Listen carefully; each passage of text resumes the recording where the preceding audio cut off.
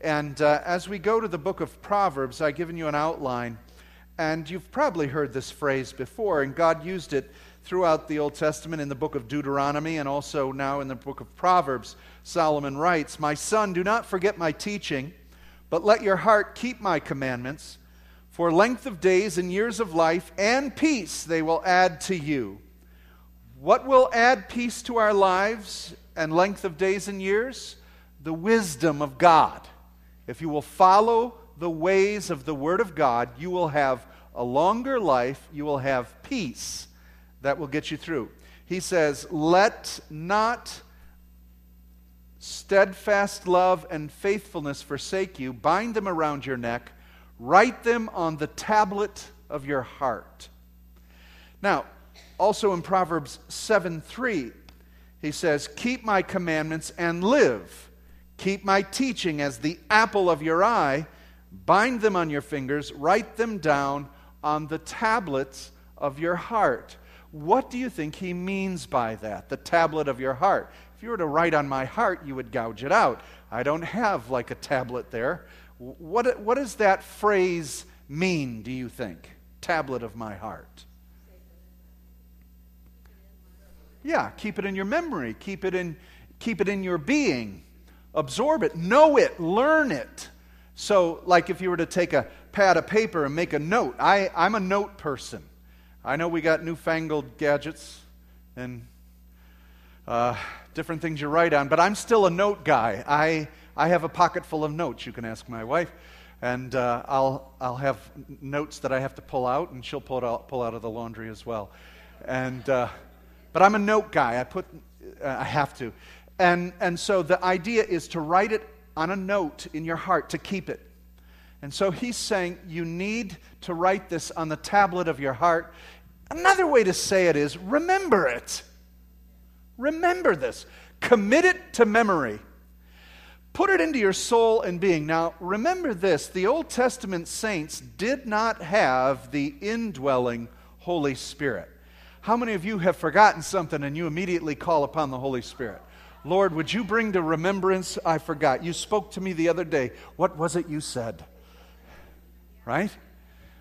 It's still good to have pieces of paper around and a journal. But the idea is for the Spirit to have this in us. And what God is saying is, if you would put my heart, my word in your heart, if you would commit to memory my statutes, my commands, the principles of my word, the attitude and spirit of Christ, commit it into your heart, know it, memorize it, live it, you will have peace. That's what he's saying. Now, let me share with you some recent research that's going on about the brain. It's pretty fascinating because a lot of the research right now is finding out that much of what the ancient Bible writers said is true. How about that?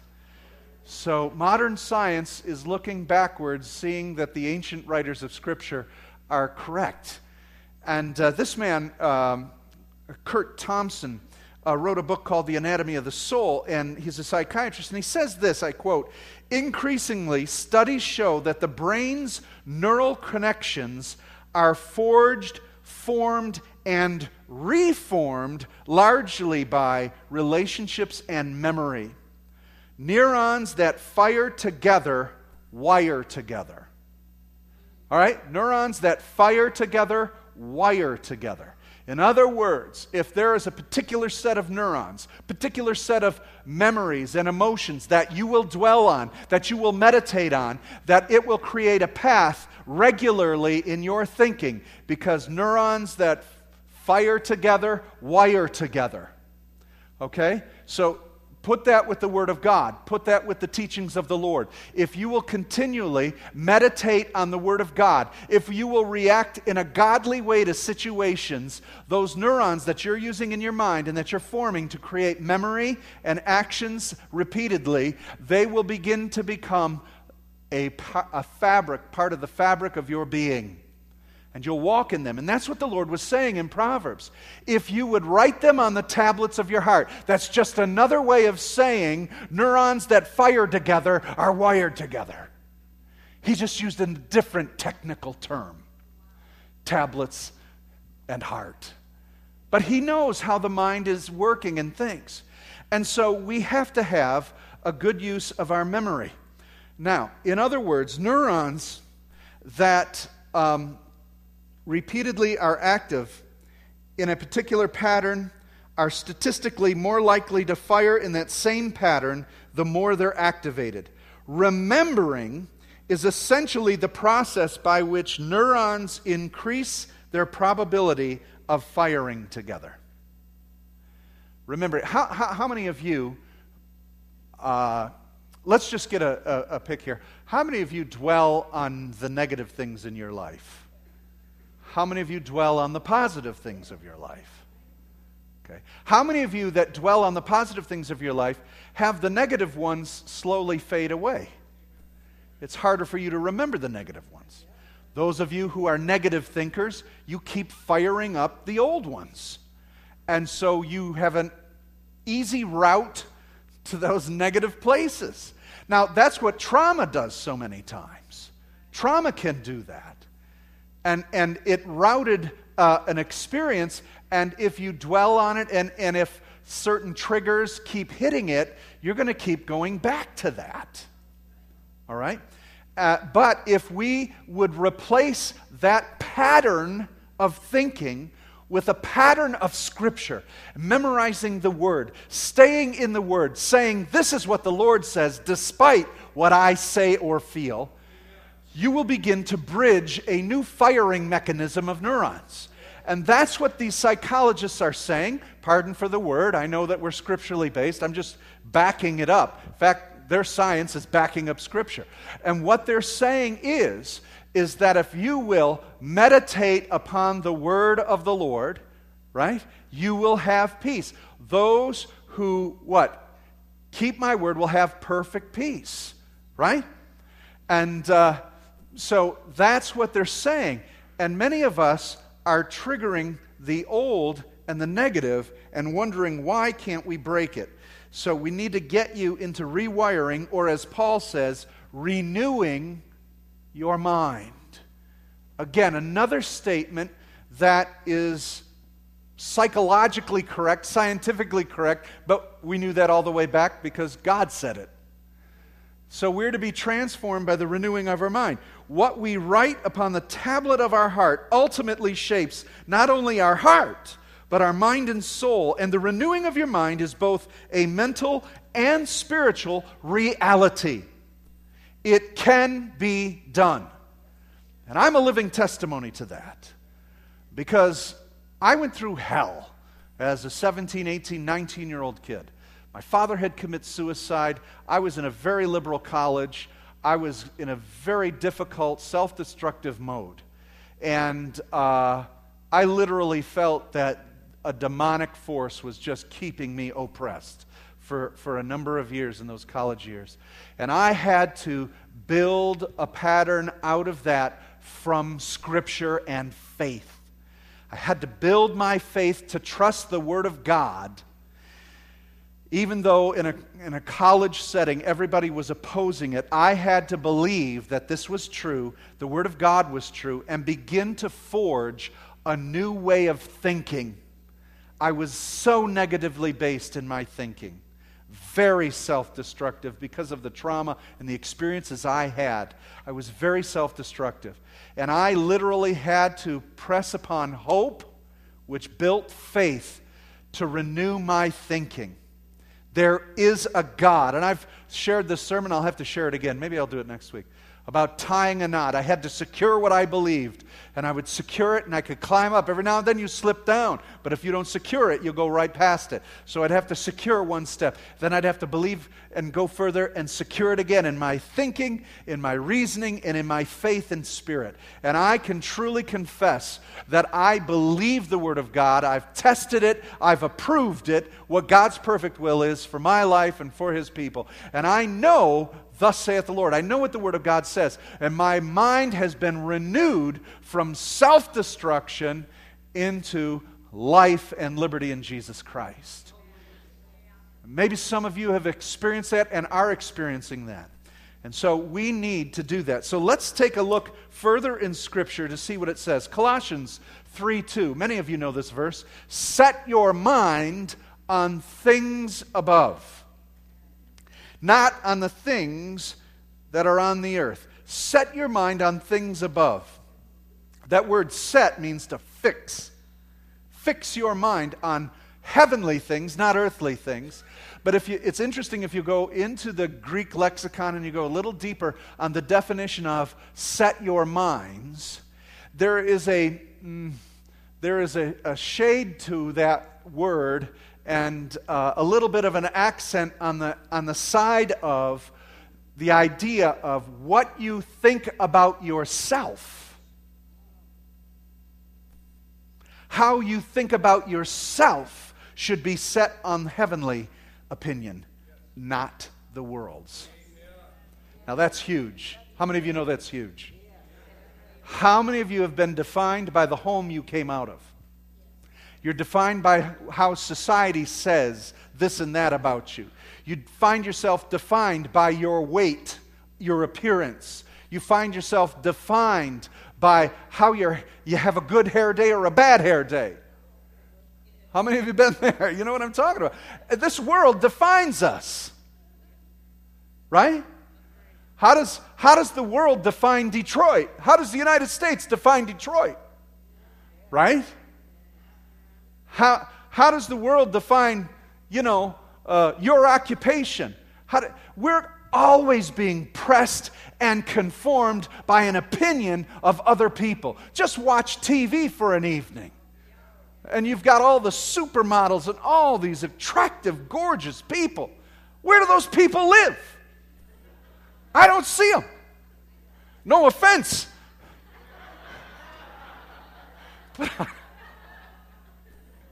it's as if everybody is beautiful. There's no real people there.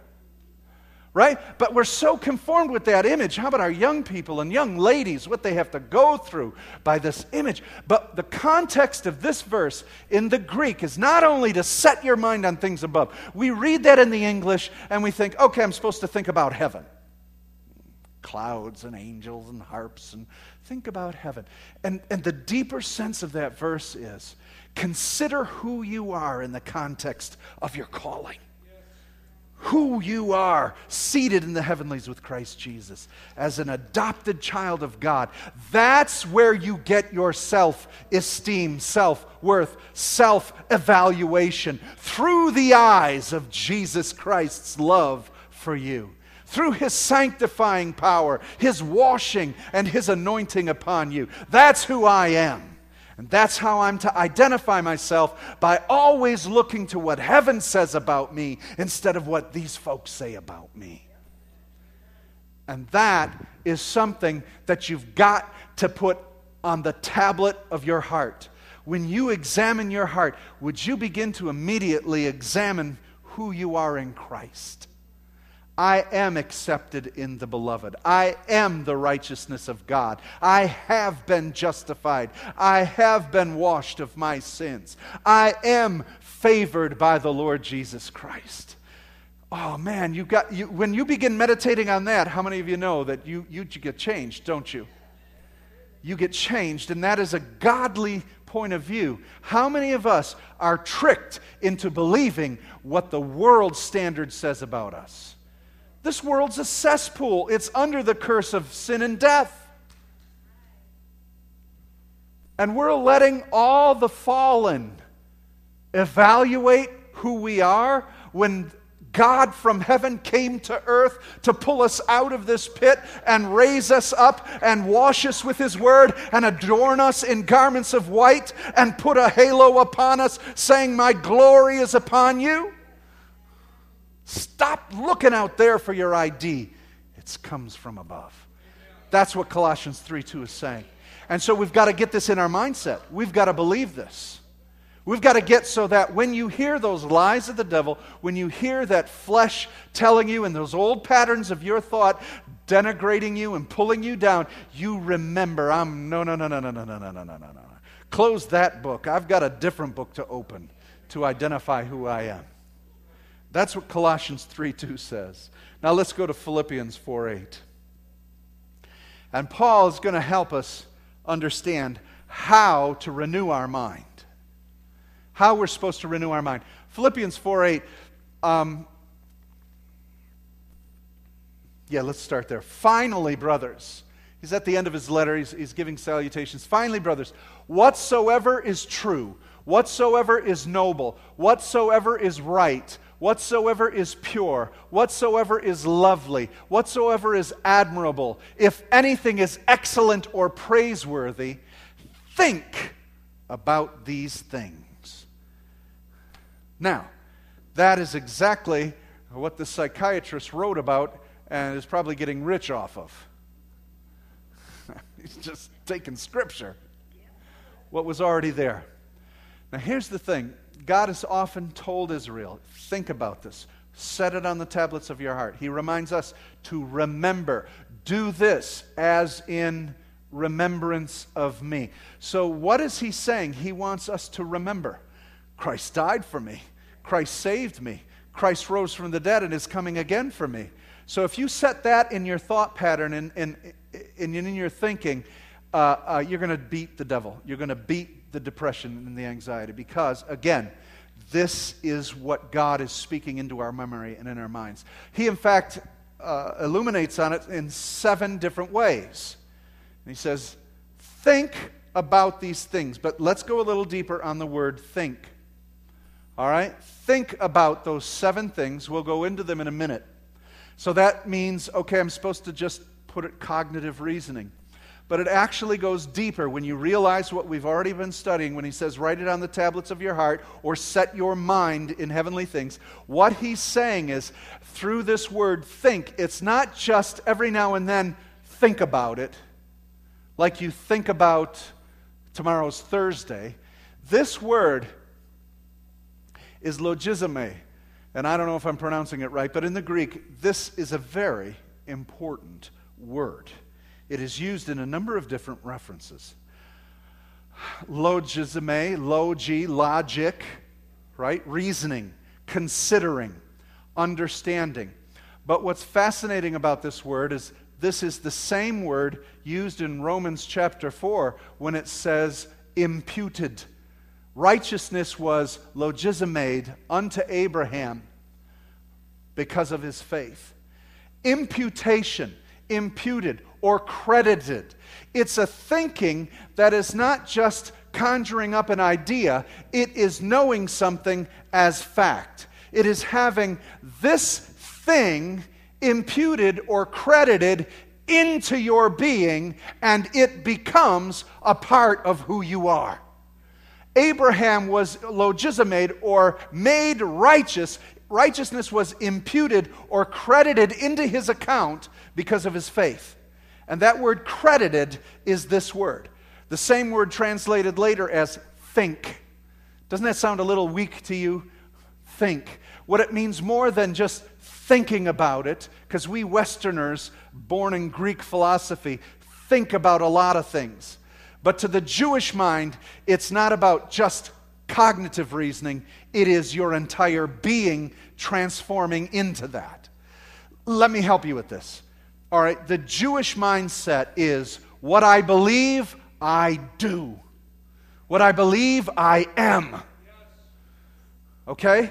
It is not just a thinking about, it is a living it out. What happened in our scripture and in history is we became Greek-based, Greek philosophical thinking through Plato, Aristotle, and Socrates that came into the church. That Greek mindset of putting everything up here in your cerebral thinking. And it drew us away from the Eastern mindset of Hebrew doctrine, where the Hebrews said, I believe, therefore I act. How many of you, does that sound familiar to the book of James? Right? You say you have faith, prove it. See, that's the Jewish mindset. You say you have faith, but you're not showing me, therefore you have no faith. Because in the Jewish mind, you say you have faith, I see your faith in action all the time. But what's happened with Greek thought is we can believe one thing and do another. That's why the church is so weak. We can believe all our theology, but we don't act on it. We don't do it. We can confess Jesus as Lord, but you couldn't find that out by the way we live. Right? You see what I'm saying? The disconnect between here and here. That's why he says, put it on your heart. Put it into your being. So when he says, think upon these things. Now I'm teaching you this so that we will have peace in these days. All right? So when he says, think about this, he's not just talking about thinking in your mind about, oh, that's excellent. Oh, that's lovely. Oh, that's nice. He's saying, own it. So that what is lovely makes you lovely. You become lovely. What is excellent is what you pursue in your mind and in your thoughts. It consumes you. It is credited unto you. Loveliness, excellence, honesty is who you are. And so when he says, think upon these things, what he's saying is digest these things. Own these things. Now, according to the psychologists and everybody else, if we will begin to doing that, those neurons that fire will begin to wire. So if I begin to know and search out what is excellent and refuse what is not excellent, I'm not going to give meditation, thought, or time to that because it is not what I want. It is going to create for me a way of life in holiness and in excellence and in loveliness. Does that make sense to you? And it will rewire your mind. We need that. We need a renewed mind. I mean, when we get married, most of us have bad wiring when it comes to knowing what a married life is, especially today. Our young people have no clue. They try their best to learn marriage from their parents.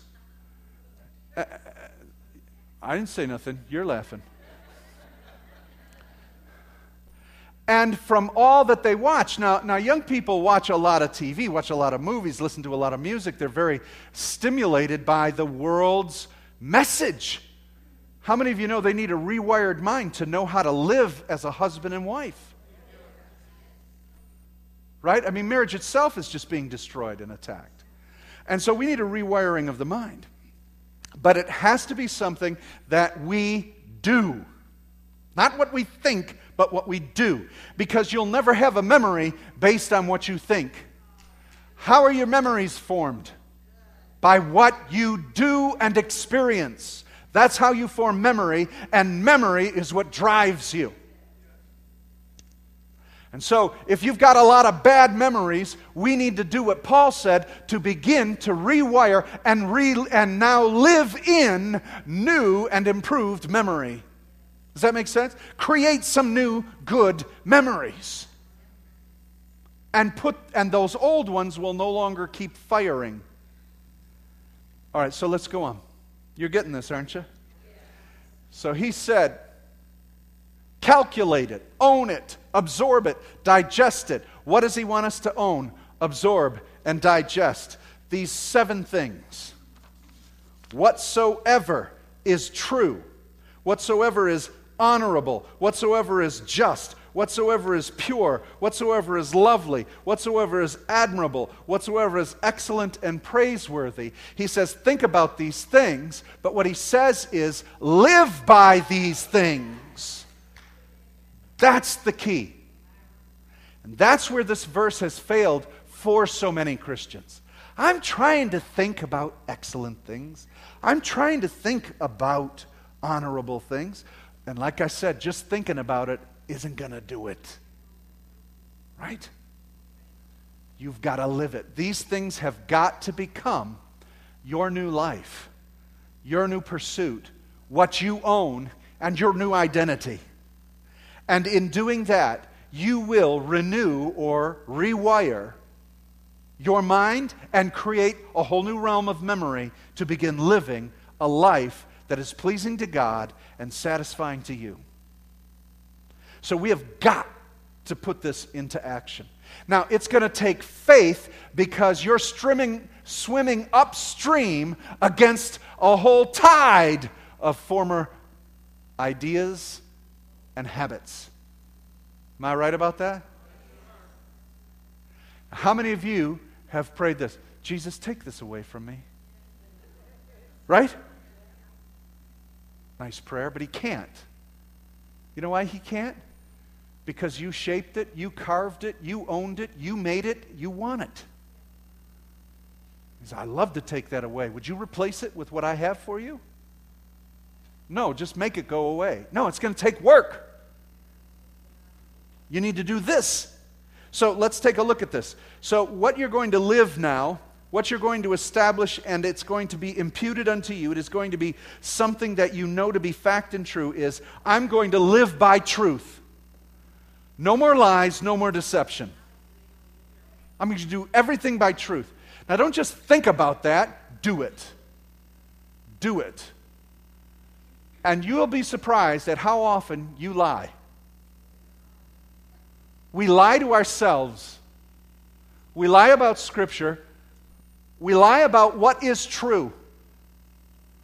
Consider that for a minute. We are, brothers and sisters, now I'm not, please, I am with you in this. Do not ever think that I'm yelling at you or saying you and not me. I'm saying us collectively as a people. We are so far from living a life based on truth. We're really far from it. We think because we know Jesus is our Savior, we think but you know what? The pattern and behavior of our life is so doubtful to the reality of heaven. So doubtful to the reality that Jesus is king over every situation in our lives. We've got to live by truth. We have got to believe the truth of God's Word and not doubt God's Word, and live and not believe the lies that this world is constantly pressuring us to believe and the lies that we believe. We've got to trust God, and I am going to think upon these things or live upon these things. I'm going to live for truth. I am going to choose not to lie. Start there. Not going to lie. In your marriage, stop lying to each other. What were you doing? Nothing. No, I had to go over here and I did that. You're a liar. Stop lying. What were you watching? Nothing. Hey, I was a liar.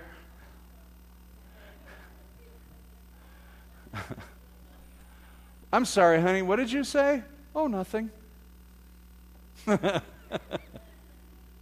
Come on, we have got to start living true. Living true to heaven. Living true to heaven in all that we do. You're at work. You're doing things. You're showing up for this or not showing up for that. What are you going to do? Just lie. Wait a minute. Meltdown. It's a nuclear meltdown. How does one who lives in truth lie? How can this be? How can this contradiction exist? Right? So when Paul says, think about these things, again, it's not just thinking about what's ever true. I'm only going to believe what I think is true coming to me. No, it's you being true. Us being true. No lies anymore. No deception. Let's not be deceptive. Even in our witnessing, we're deceiving. Tricking people into Jesus. Could I talk to you? What for? Well, I just want to talk about a few things. Right? And try and get in and try and throw in some. Come on. We can't be deceptive in anything we do. Right?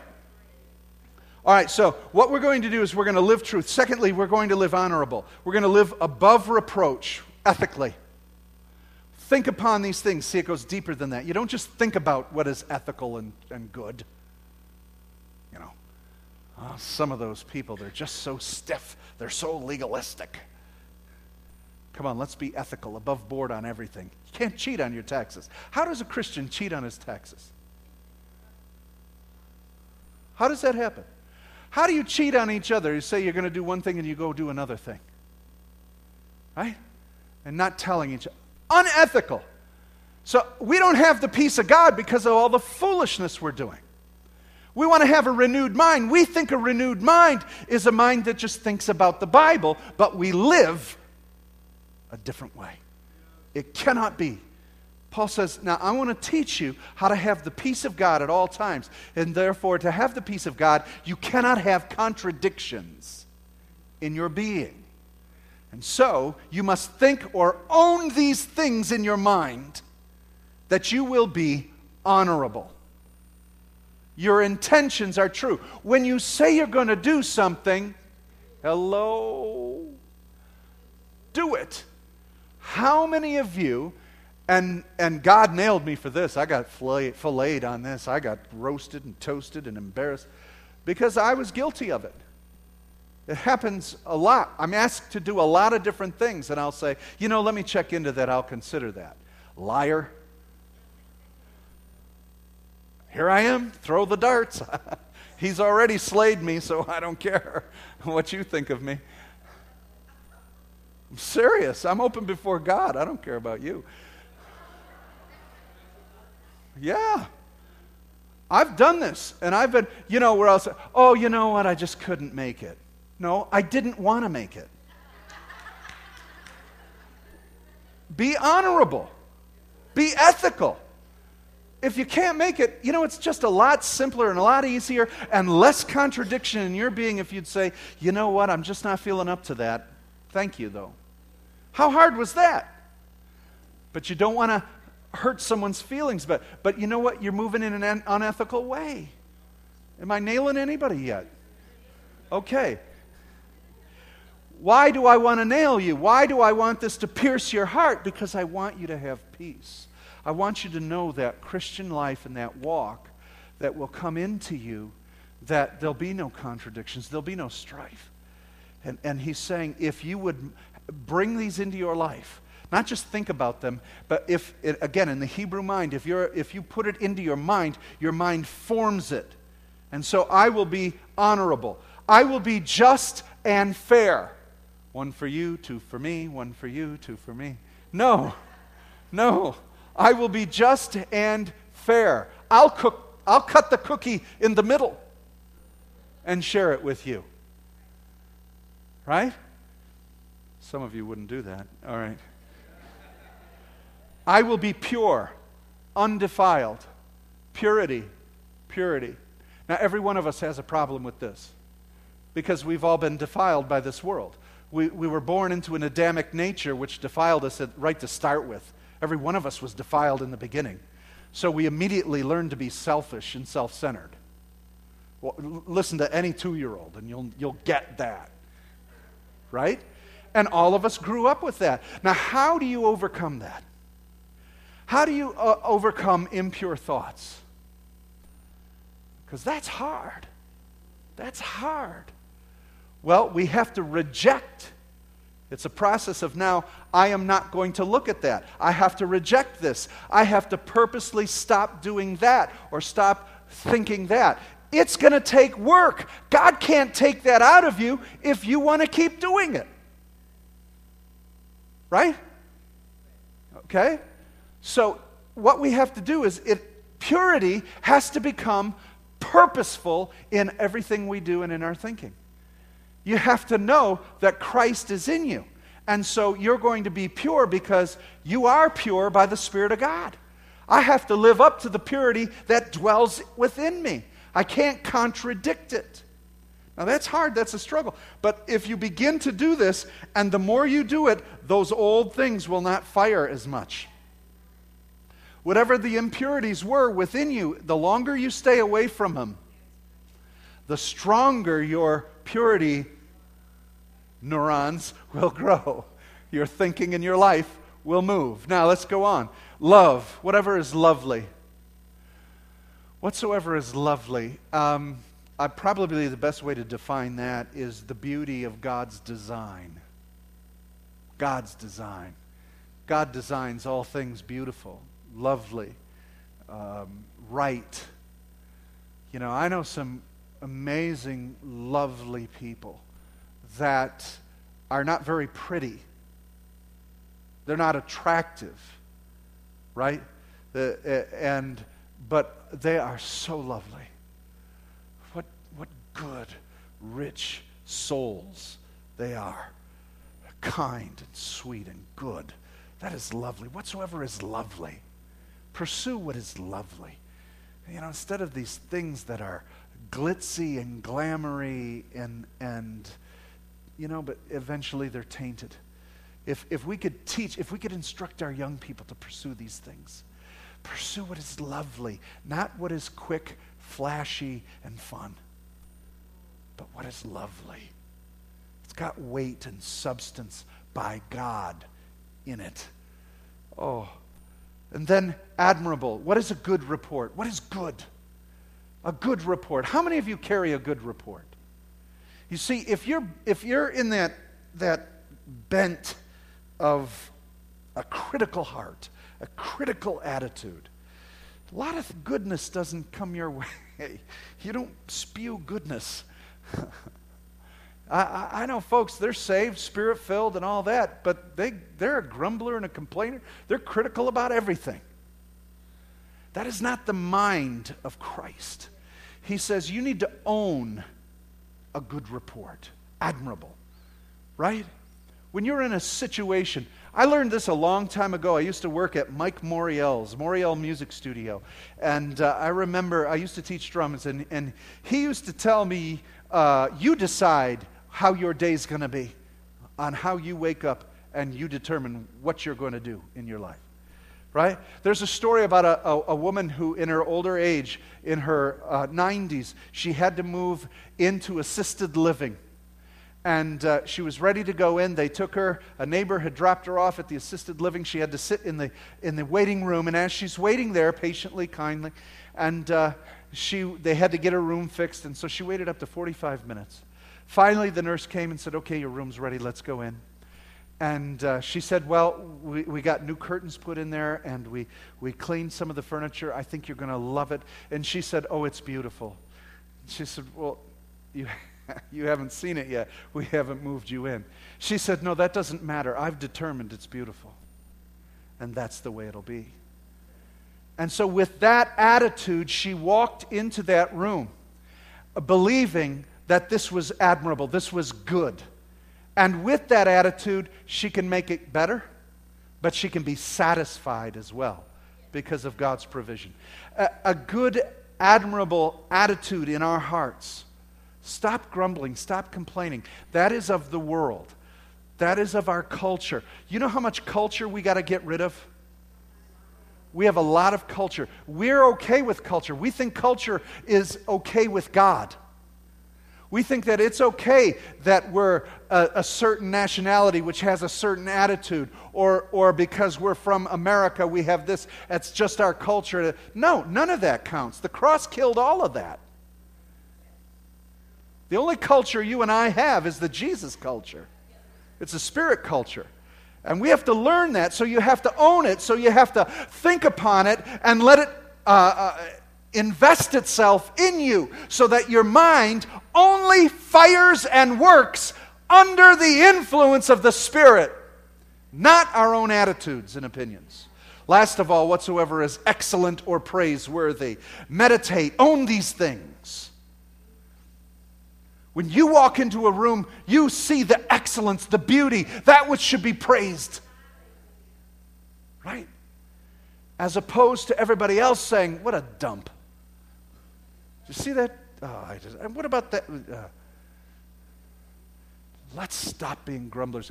You need to own this mentality of the Spirit of God. That's what Paul's saying. Now, let's go further. What he says is, whatever you have learned or received or heard from me or seen in me. Wait a minute. What kind of a man would say, whatever you've heard me preach to you, whatever you've learned from what I've been telling you, or any time you've watched me, own it, do it, put it into practice. I'm not going to say that to you. I'm not there yet. But that's what Paul's saying. Is that confidence? Because in Paul's mind, he was abducted by God. He was totally walking in everything that was lovely, praiseworthy, good, righteous, pure. That's how he patterned his life so that his thought life and everything that was in it began to operate solely in that. And the old broken down things, he said, I consider that dung, rubbish. I don't think about it anymore. What do I need to think about that for? I'm a new man in Christ. Many of you have so much stuff that you've had packed into your brain and in your heart from years ago. It's rubbish. Put it away. Stop considering it.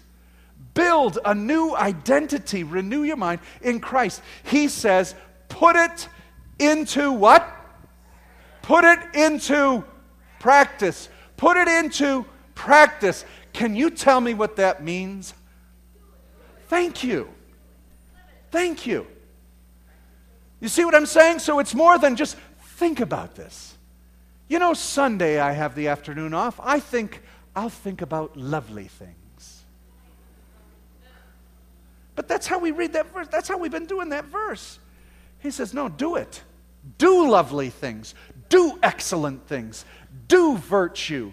Do what is honorable. Practice it. Practice it. I got to get better at this. I got to practice this more. Right? How many of you need to practice this more? I mean, when I used to take drum lessons, I had to practice. I had to go and I had to study hours at a time, learning this thing, making my fingers do what they're supposed to do. How many of us practice holiness? I mean, really consider, I'm going to go into Myers tomorrow and I'm going to be holy. Hallelujah. I'm not going to get mad at those ladies who walk in the middle of the aisle and leave their cart there.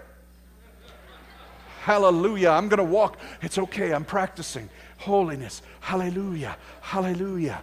Oh, they changed where they put the lettuce. I don't know where they put it now. They had to rearrange. It's okay. Hallelujah. I'm going to practice righteousness. You gave me the wrong change at the counter, lady. It's all right. Peace be upon you, sister. It is good that we're here together. God bless you. Let's work this out. Put it into practice. We walk out of here, and we all thought about it for an hour. And then we walk out of here, and what do you immediately put into practice? Come on. Right? Right? He says you got to own this thing. You got to own it. You got to live it. He said you saw it in me. Now put it into practice. Now, let's finish this up. He says this.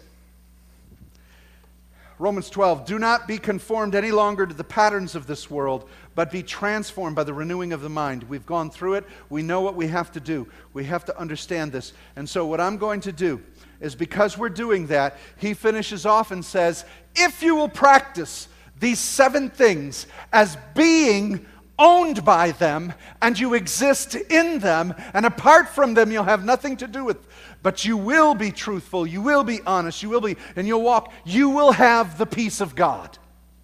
You'll have the peace of God. And the peace of God is not just a, ooh, that feels good feeling. The peace of God is a shalom. It is an order in your life that is right. There's no fear. There's balance. There's wholeness in the shalom of God. It's all right. It's good. Right? Okay. Now, in fact, in verse 4:7, he says this, and the peace of God that passes all understanding will guard your hearts and your minds in Jesus Christ. You see, if you do those things, if you live in those things, not just think about them, but you live them, you practice them, the peace of God will guard and keep your heart and mind in Christ. How many of you need that? I need that. I need that with the headlines today, with the bills that are coming in my mailbox. I need this. I need this.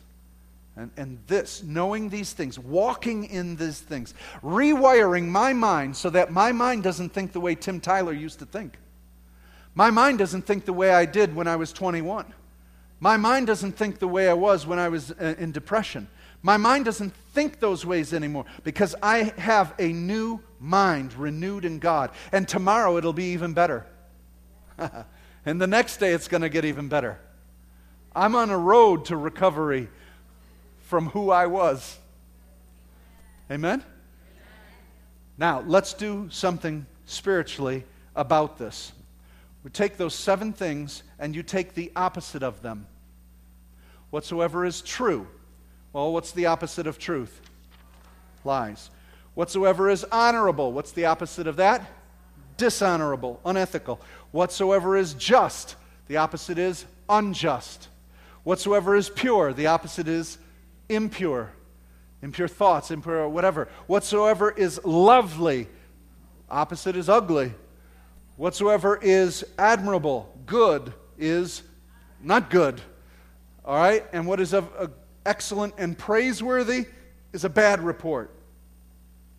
So, we're to be living those other words.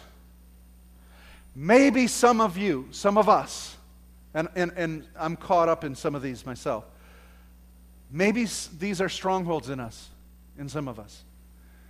And we've got to eradicate them. We've got to say, no more of this. No wonder the peace of God is robbed from me because of some of these things. Okay, so let's go through them. And what we're going to do now, in the last number of minutes, is we're going to pray for deliverance from this mindset.